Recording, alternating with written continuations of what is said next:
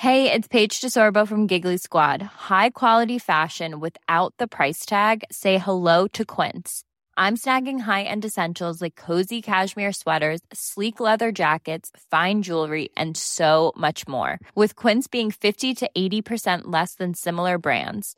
And they partner with factories that prioritize safe, ethical, and responsible manufacturing. I love that. Luxury quality within reach. Go to quince.com/style to get free shipping and 365-day returns on your next order.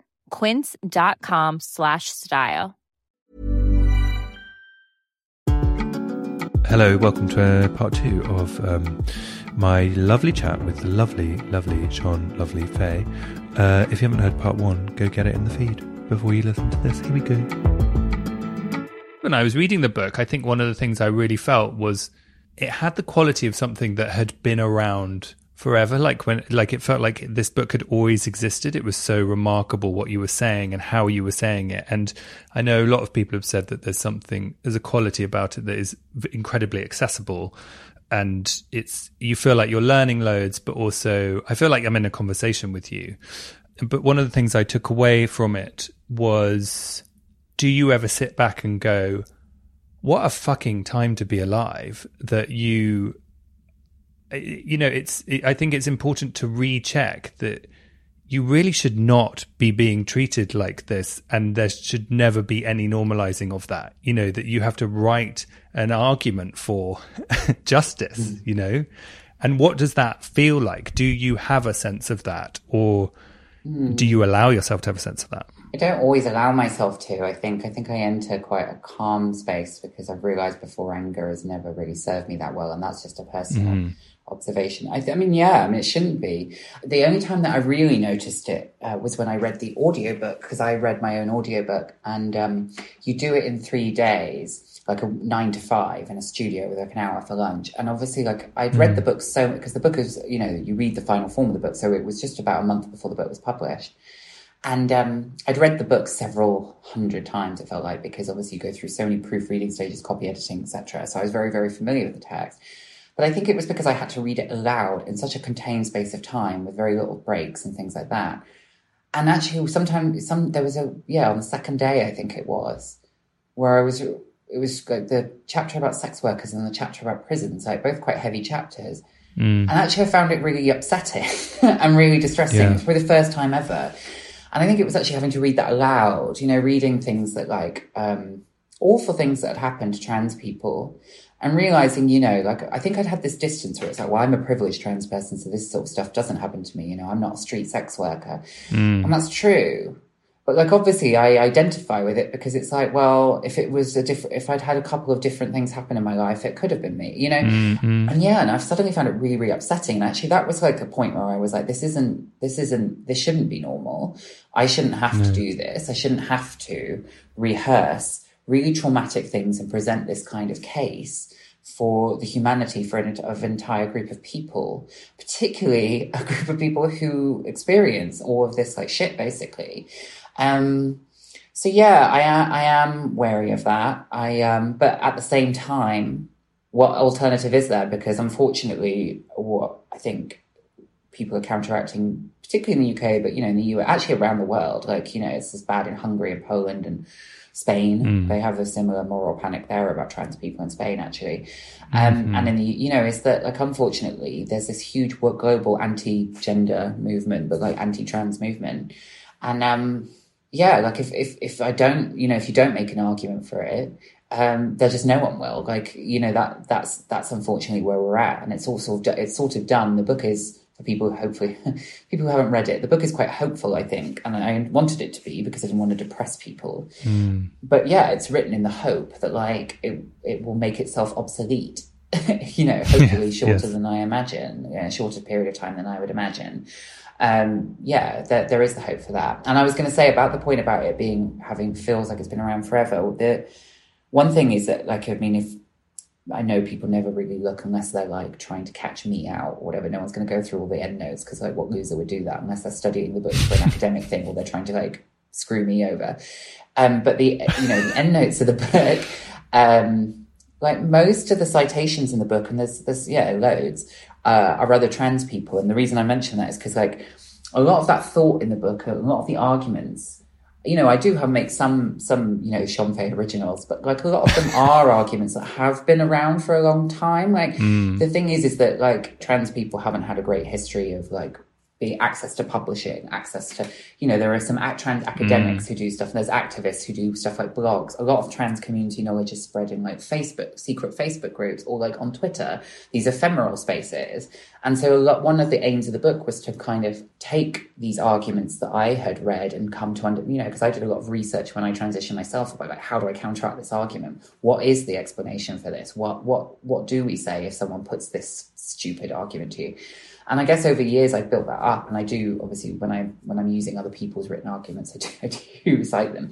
But yeah, for me, I felt like what I was trying to do was archive as well, as much as like make an original argument, which I do in terms of the structure and the voice of the book, is that some of the content is like to actually just put it all in one place, because trans people might know where to find these things, but certainly like no one outside trans community seemed to know, and cis people didn't seem to know. So to try and put all of these arguments into one place, put them into a logical order, make them legible, because obviously we all use jargon. If you're in a sort of subgroup, you know, there's things way that trans people references jargon that we all use with each other that wouldn't make any sense to someone completely unacquainted with the topic. So there's a bit of a translation aspect to it too. But like that's the main element of what I did. It wasn't like that no one had thought of these arguments before. In fact, they had. It was more of a kind of platform problem than a intellectual problem, I think. Yeah, and it really feels like that, because it feels like, I remember I was reading this thing someone was saying about how news has lost the art of the long read. I think it might even be a Radio 4 show where they kind of like summarize what has happened over 6 years of a story, and let's actually get six or seven people in a room and like, you know, let's discuss the story a bit more coherently rather than this fast throwaway thing every day. And if you look at the way that trans rights are spoken about, it is very newsy and it's quite throwaway. And I feel like you just sort of came in and went, I felt like I was watching someone lay like aces out on a poker table. Don't even know if you do that, but it was like, look at this, like, look at trans life now. Look at what you're doing to sex workers. Look what you're doing in prisons. Like, look at this. Like, how you just sort of zoomed out and went, this is an ace. Like, you are unable to deny this. I'm sure some people can, but yeah, I know what you mean. Yeah. I mean, that's the chilling thing. But it's like, that's what it makes it feel like it was staring you in the face all along, which I know we knew it was, but and I mean, that's really good to hear. I mean, I'm grateful to hear that, of course, because that is what I was intending to do, is that, like, yeah, archiving that's the thing with any marginalized community or minority community, is that there's a problem of history and of archiving too. And I use history a lot in the book. And yeah, I think those things are very powerful to both, you know, cite things within history. So, you know, I use a couple of like fun anecdotes from history to illustrate points at times, but also, yeah, to kind of, take a holistic view. And I was really impressed by writing that I'd seen do that for other groups. So like, I mention it all the time, but like, why I'm no longer talking to white people about race with Reni Eddo-Lodgersberg. It's funny because I know Reni now, but when I read that, like, I was someone that felt like I was probably pretty clued up on like the nuances of how racism works and things like that, and it felt like I was engaged with that conversation even before that book came out. Not my whole life, but like in my adult life, maybe. You know, I was really appreciative of the fact that, like, yeah, there was a lot of stuff, and it was really British as well, because a lot of stuff seemed to be borrowed from America, and a lot of things I'd learned about microaggressions, how racism functions as institutionally, not just like people shouting slurs in the street. Yes. I'd learned from like following people on social media or whatever, but it was really good to have like a text that you could either give to other people or refer back to, and that was rooted in like Black British history, because I'd never read that history. I mean, I was never taught that in school. And I knew a little bit about Martin Luther King and American stuff from film and cinema, but I didn't know anything about, you know, I grew up in Bristol, and she mentions the Bristol bus strike or whatever. And it was like, well, you know, I grew up in that city and I didn't know anything about that. So that had really impressed me, as had Revolting Prostitutes by Juno McElroy Smith. And again, like, yeah, the same thing about sex worker arguments. And I use both of those books. I refer to them both in my own. And yeah, I just thought, well, no one's done this for trans, particularly British trans people. And what was happening in the media was a lot of articles, when you say it's quite newsy, what a lot of articles was like, it would be about J.K. Rowling and how awful it's been for her being cancelled or whatever. And what it would open up with is like, well, we all know trans people are discriminated against, but what about women who are being silenced? And I remember thinking, why is it that obligatory sentence being like, well, we all know that trans people discriminate? I was like, I don't think we do. I don't think actually, because all that ever happens is that everyone refers to the fact that trans people are discriminated against as an offhanded thing before they start talking about what the problem with us is. And I was like, well, actually, I never read it laid out anywhere, the ways in which specifically trans people are discriminated against. Like sometimes people would just be like, oh yeah, well, they like, honestly, and then I've been surprised about like how many people don't realize like how much trans people struggle to get a job. And I'm like, what did you think the discrimination looked like? So yeah, I think I was keen to lay that out, basically. Because 50% of people who are trans hide it at work, is that right? Yeah. If they're in work, then yeah, 50% will hide it, which I think either that's hiding it like they don't, you know, if they hide as the sex they were assigned at birth, or they've transitioned and then they conceal the fact that they were assigned a different sex at birth. And I know people who fall into both of those categories, like just personally. And it's easy to understand why. There can be still a lot of hostility. I have one friend, and I obviously won't say exactly what industry she works in, but she does I love it because she does like a very aggressively normie job. She's like, I love the fact that she's like in a very normie job in London, and she stealths so no one knows that she's like a completely erratic transsexual behind scenes. But like, you know, I have a lot of, you know, I get a lot of hostility in my work because everyone knows everywhere I go, obviously it's like part of my brand as I'm trans, is, you know, one thing that she has to experience sometimes is people saying really transphobic things, not knowing there's a trans person in the room. And I feel like that must be really, really hard, because it's like, well, it's a constant reminder that, you know, like, because people aren't going to say, like, people might be talking shit about behind my back, but I'm gone. I prefer that. Like, I'm out of the room. Like, if you want to be like that, there's that she-male. But like, yeah, it's a very different thing. And then also, if you want to transition and you're hearing your colleagues say that, how are you? It's not exactly an inviting space to come out and start transitioning at work, is it? So no. That's like one example. And then there are just some people, particularly if they're working class, particularly if they're people of colour, particularly if they're not able to blend in as much and are more visibly gender non-conforming, who struggle to get jobs at all. And that's why a lot of people do sex work. Yeah, and also you know, you're saying, people go, everyone knows that trans people are scrutinized against. But the embeddedness of the transphobia, one of the things you reminded me of in the book that I am so staggered to remember, because I remember it,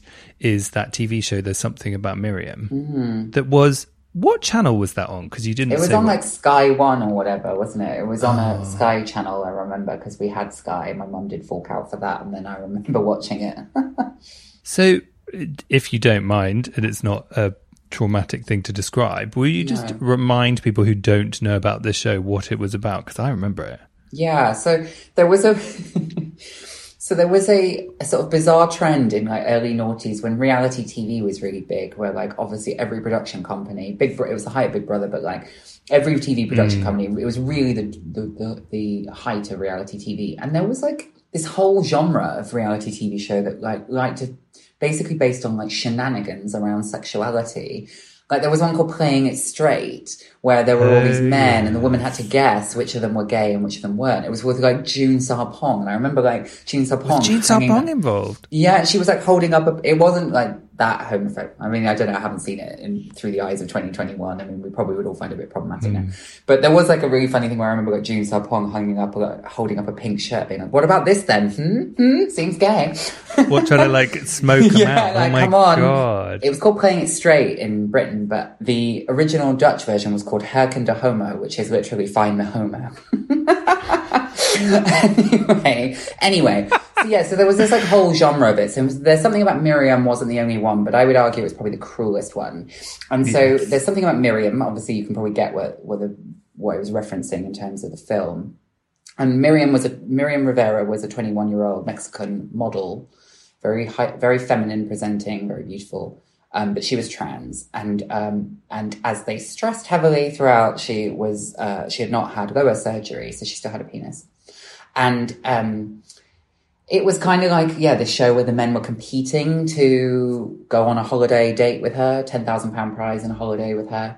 And so like all these challenges, and it had like multiple episodes. And obviously the audience knew that she was trans and they didn't. And that was like a big thing. And they were very keen to sensationalize every time someone made out with her. Some of them like, kissed and caressed her or whatever, or like got close to sex. And it was all this, they're being gay and they don't know.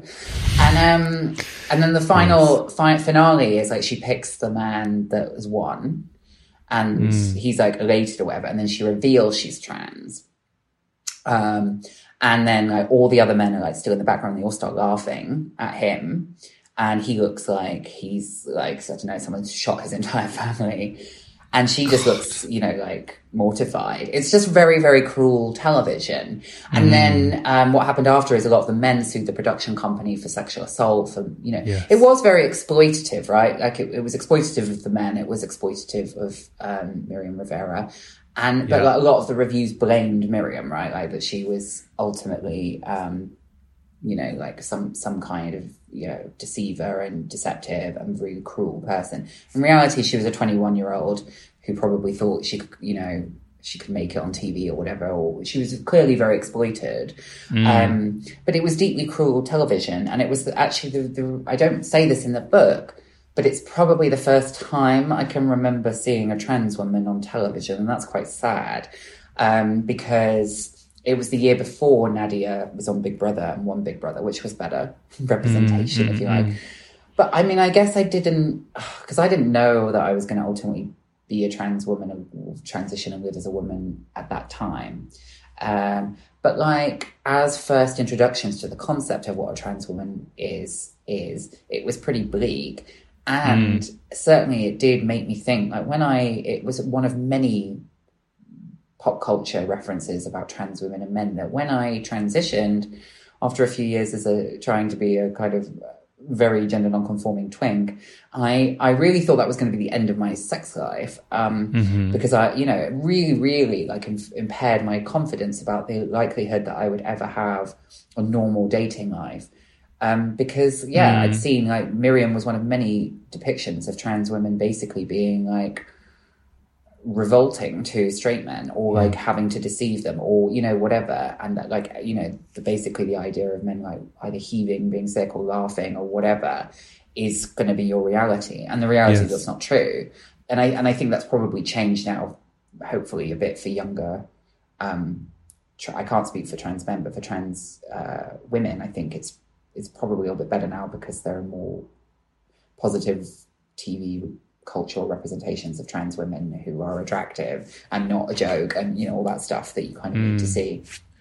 And it just illustrates how baked in it was. Like it was that transphobia was so baked in that it's sort of almost invisible, and therefore how far we've yet to go. And you mentioned that felt like it was painting out your future, but I think it's important to note that hasn't been your reality at all, has it? And you've you've dated and had a brilliant time with many people who adore you for the person you are. With many people, you call me a slag. It's on your Instagram bio, Sean. Don't blame me.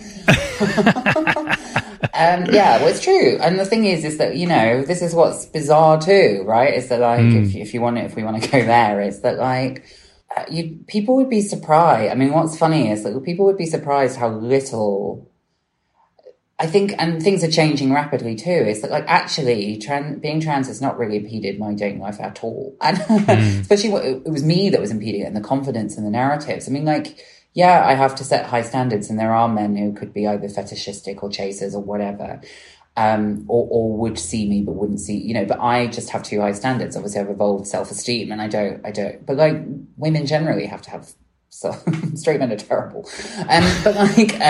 But yeah, it's not what I thought, you know, not what I was raised by the culture to think trans life would be like, what trans dating would be like, or how I'd be sexually perceived, how my own body would be perceived, about how I would view myself. And that's not just about sex or romance. That's just about like, yeah, it doesn't matter. Like, we shouldn't all be consumed with having to be like, I'm not saying everyone has to feel amazingly beautiful all the time, but if you're actually only ever come to understand people like you as grotesque or repulsive, that's a very different thing. And that's just not true. And I think the Poses and the Euphorias and, you know, people like Hunter Schafer and India Moore and people like that, like they really are, you know, in the amount of people now in public life, I think they're changing the perception as well for younger trans people. A lot of the time you hear saying something which is incorrect, but I'd love to talk to you more about, which is that, oh, well, trans liberation's kind of just gay liberation with a 20-year, you know, snooze button on it. And actually we were sleepwalking into that, and it's incredibly different. And I think that's something about Miriam illustrates that, because that kind of show has not been made about gay men. Maybe similar, but different, you know, never quite like that. And how do you feel about it when people say that? And what do we need to learn? So I can see where there are some parallels. The idea of sexual deviance, and like, you know, it was really, really bad in the 80s and 90s. People really, really have forgotten how terribly gay people, generally lesbians too, but like obviously with the AIDS crisis, gay men particularly were talked about and in the media. But yeah, I think the wariness about that 20-year timeline, because it allows a certain complacency, like, oh, history will just unfold itself. We'll sit it out. The right side of history will win. And it's like, yeah, well, actually, gay liberation hasn't completely won yet. It might be for like middle-class white gay men in London in the main, not all. But like, it still isn't really there for a lot of like, you know, gay people of colour, working class, you know, the fact that like with the housing crisis, I mean, like, if you're kind of like from a high-rise flat in London or whatever, and you can't afford to move out or whatever, how are you able to kind of express your gay identity? How are you able to like enjoy sexual freedom? All that sort of stuff isn't the case for a lot of types of gay people. So it's not fully achieved. And then the other thing is that like, yeah, the 80s and 90s, but like we're in a very different political context. I mean, like, capitalism's out of control, right wing, we have social media. The ultra-right is able to propagandize like never before. You know, who would have thought something like Trump? I mean, like, he's completely like unprecedented in many ways. And we've got a lot of crises facing capitalism and therefore humanity.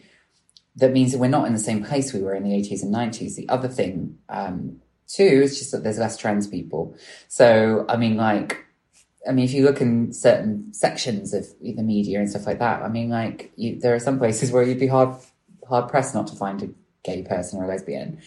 But like, we're really, really tiny. I mean, like, we're just not going to ever be able to be as ubiquitous in some arenas as cis LGBT people can be.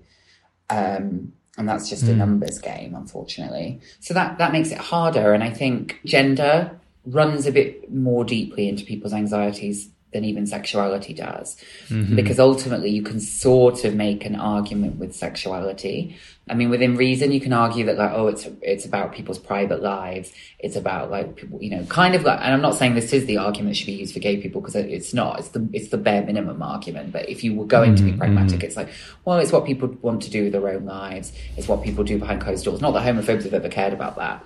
But with trans people, I guess, is that how we order public space is so deeply gendered and binary. Yes. That we are asking for quite big, you know, some iterations of what trans people can be asking for, particularly non-binary people, can be quite a profound change in how we understand personhood. I mean, like when non-binary people say I'm not a man or a woman, that's really hard for some people to accept, to grasp, because we've had a gender binary that has shaped human culture for certainly thousands of years in most societies, or certainly the society that kind of European and North American culture it comes from.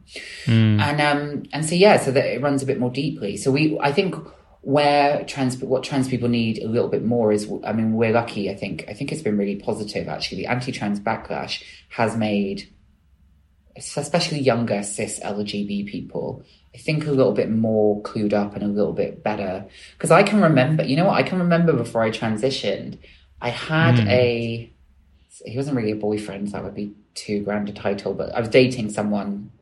So he was a gay guy because that's what I was living as at the time.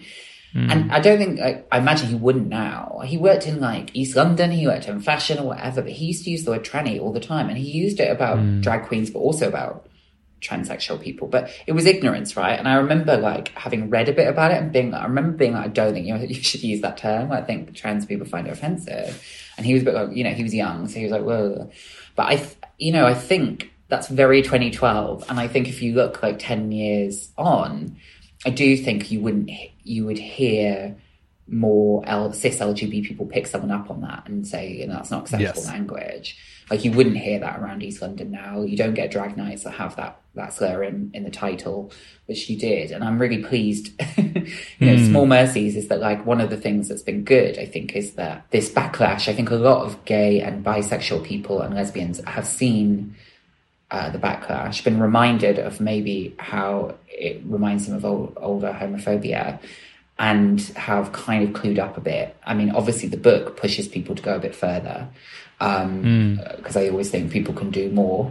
I mean, I can do more for groups that I don't belong to, and similarly I think gay and lesbian, bi people who are cis can do more for trans people too, and I hope the book will help some people to do that, or like understand more of the issues.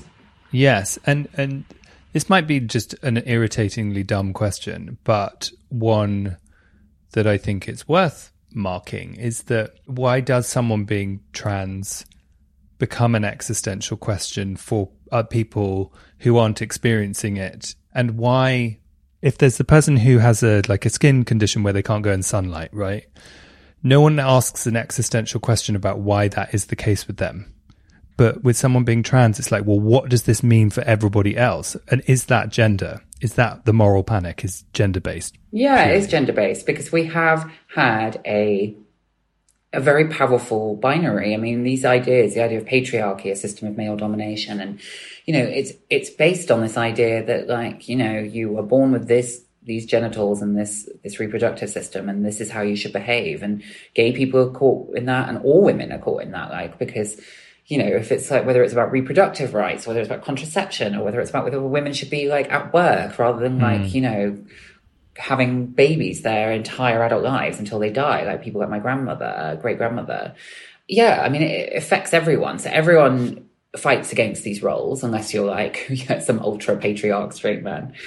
But yeah, that binary thinking still really subsists, and there's as much that it confirms for us about how the world should be, how we structure ourselves, and what we intuit about other people. It's the first thing we want to know about someone is their gender, usually. And it's the first thing we intuit, and we attribute, that's why pronouns are so significant, obviously, is we attribute gender to someone immediately, and that's deeply ingrained. So any asking of a relinquishing of that binary way of imprinting gender on our culture seems very threatening to many people.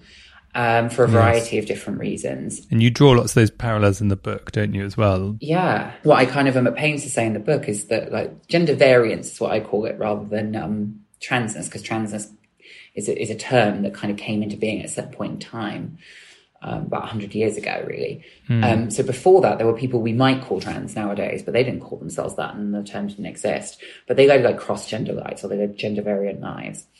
And that's always existed in humanity. And what happened, at this particular point in history is that the, you know, medical profession decided to take over a certain subset of people who might be gender non-conforming and pathologize them, and to say, well, okay, if you've got this dysphoria and you need to kind of have healthcare to feel more comfortable with it, we're going to gatekeep, we're going to create this category transsexual or transvestite, and we're going to basically say that you're delusional or whatever. We'll give you this healthcare so you don't kill yourself, but you're delusional, you have no clue about this, you're mentally ill. And that's the trajectory. And trans people are only starting to dismantle that pathologizing narrative about ourselves now.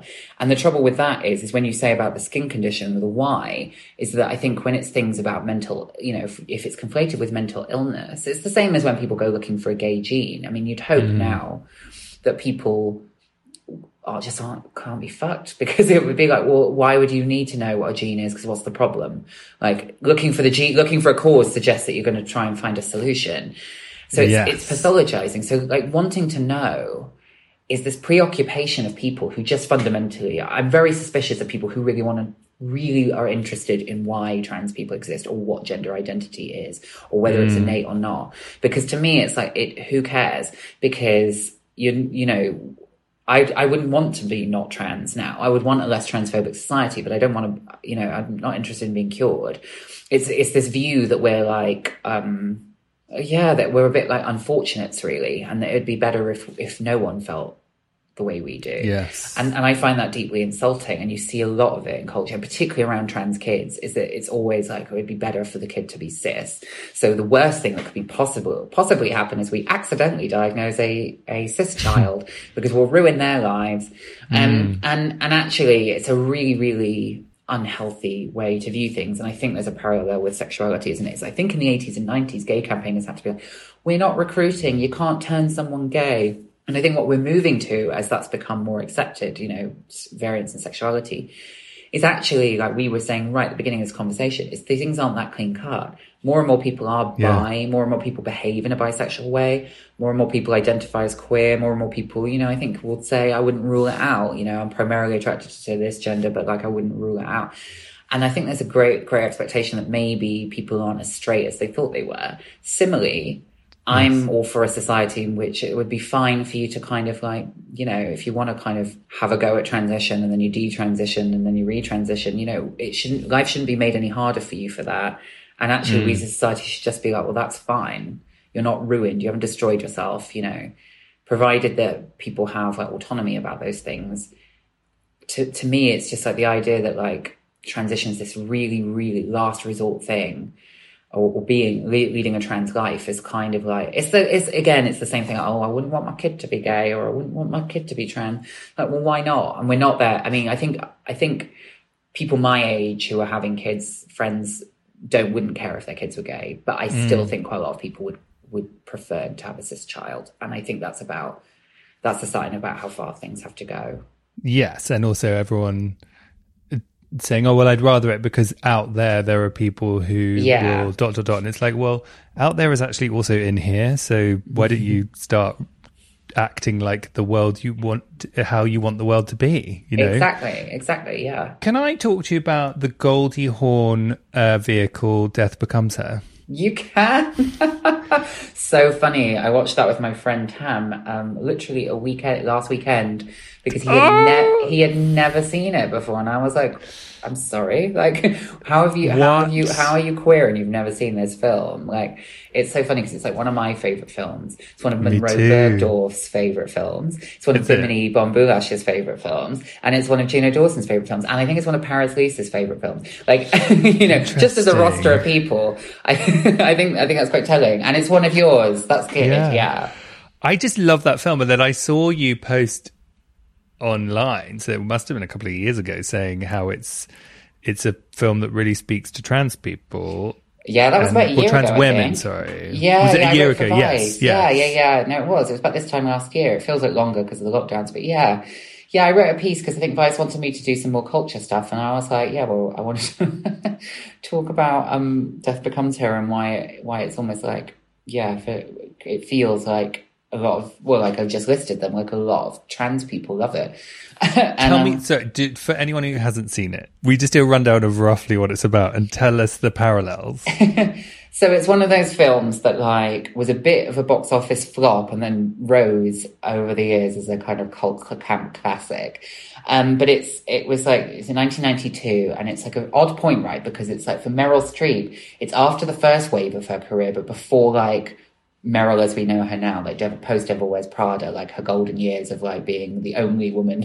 International treasure. Yeah. So it's this weird midpoint in her career. And it's an unusual performance for her because obviously Meryl Streep is all very like restrained normally, and she's like fully very camp in this. And then Goldie Hawn as well. So they're playing two aging rivals, frenemies, who've known each other their whole lives, who bitterly despise each other and constantly have fought over men. And Bruce Willis is the kind of last man that Meryl Streep steals from Goldie Hawn, driving her completely insane when Meryl Streep steals her fiance. And so then a few years later, Goldie Hawn has been plotting revenge against Meryl Streep for about 14 years. And unbeknownst to Meryl Streep, she's aging. She's an aging actress, isn't she? And she's kind of her career is over because she's no longer young and beautiful. And she basically gets. It's a long story, but there's a sorceress played by Isabella Rossellini who has. I totally forgot she was in it as well. So Isabella Rossellini gives Meryl Streep a potion that will make her young and beautiful forever and immortal. That's it. Unbeknownst to Meryl Streep, Goldie Hawn also has managed to get this potion and drink it in order to kind of become beautiful and to plot revenge. And she's plotting to kill Meryl Streep with and then basically that hilarity ensues. Basically all that happens is that they both attempt to kill each other. They destroy their bodies, but they're still immortal, so they walk around as corpses, and they have to constantly paint themselves, touch themselves up with paint and with like hardware stuff, because they're basically like grayed out rigor mortis corpses that happen to be like ambulant and sentient. And yeah, it's just very, very camp because obviously they're just like bitter rivals. And the film, has been really popular with drag queens always since its kind of cult revival. And the reason that I think it, like, I said it appeals to trans women and the same thing, and like, trans feminine people or, drag queens like Bimini. One, it's camp. Everyone loves Meryl and Goldie. They both look amazing in it. Great outfits. But it's all about like creating yourself and defying the laws of nature. Like, it's about the idea that you can just say, the obsession with being beautiful and young, glamorous forever. It's this kind of fantasy that like a lot of people, I think, live in. And then, the breaking the rules of nature to live forever. I mean, like trans women sort of we break the rules of nature. We're constantly tweaking ourselves, aren't we? I mean, there's a kind of joke that like trans girls only ever talk about men in surgery. But of course, I've written a book to dispute that. This idea, this youth obsession, it probably speaks to trans people and trans women in particular. And the idea of defying nature and the idea of pursuing glamour and beauty above all else, even if it's kind of like, a little bit codependent and insane. I think it appeals for that reason. And it's, obviously I loved it as like anything that turns out to be a queer classic. Like I loved it as a child long before I knew that it was like an archetypal queer classic. But anyone who hasn't watched it, I would recommend. But I think also what I think is potentially what it is about it that speaks to the experience, the queer experience, is your two, like at the end of the film, there are these two women who've been bashed around to hell and back. Everything's dropping off them, but they've managed to sort of paint over it, and they've still got a few diamonds on, but their pits are dropping off them, but they have each other.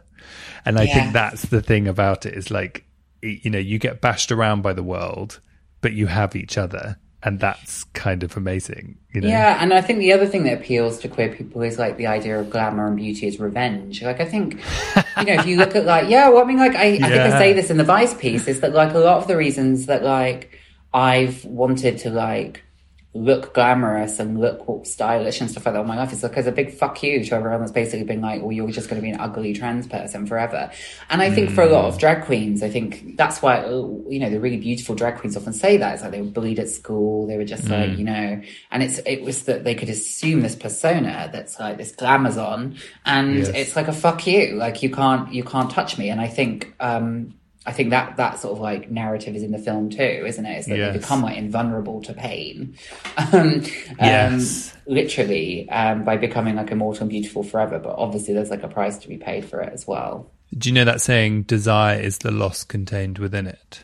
Yeah, I think I've heard that before, but let me think about that.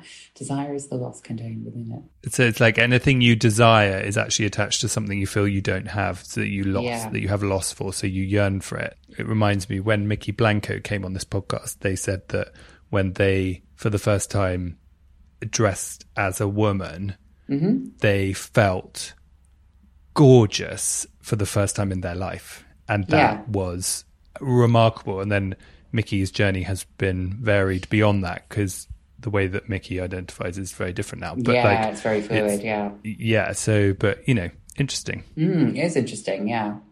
I mean, I think that, and Andrea Long Chu, the trans writer in the US, she talks about transition as desire. There's an essay called On Liking Women. It's very good. It's not that long. It's on N+1, but it's so good about because, you know, we're always sort of made to think about transition and as being about like, oh, well, it's because I've got dysphoria, it's a medical condition, you have to treat me, you have to help me. And she's kind of like, well, no, what happens if it's just something people want? You know, like there are lots of things that, you know, you can desire transition. Even when we're on a budget, we still deserve nice things. Quince is a place to scoop up stunning high-end goods for 50 to 80% less than similar brands. They have buttery soft cashmere sweaters starting at $50, luxurious Italian leather bags, and so much more. Plus, Quince only works with factories that use safe, ethical, and responsible manufacturing. Get the high-end goods you'll love without the high price tag with Quince. Go to quince.com/style for free shipping and 365-day returns. And that's fine. Like, you know, it's to me, that's a much more uplifting way to think about it. You can want to be gorgeous. Like, why not? Because the rules are being made by the people going through it rather than being from the outside in. Sean, this has been wonderful. Yeah, it's been good. We've covered so much stuff. Yeah, haven't we? We've covered quite a lot of ground. Not enough of Goldie Hawn's canon, if I'm honest.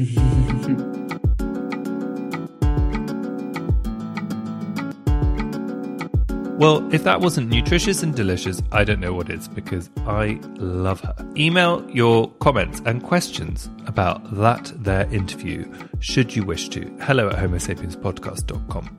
Get in touch on Instagram @homosapiens. Get in touch on Facebook @homosapienspodcast. Send us your agony uncle questions, of course, as always. Next week, we have got our Christmas special. You have all been writing in your stories of Christmas because Christmas is a weird and different time for LGBTQ+ people. What does it mean to you? Do you have to go back in the closet when you go home for Christmas? Do you enjoy it? Do you dread it? Tell us your stories. All of that will be coming up. Plus, other very exciting things I'm not going to tell you about. It's going to be a surprise. I love you all. Merry Christmas. Bye now.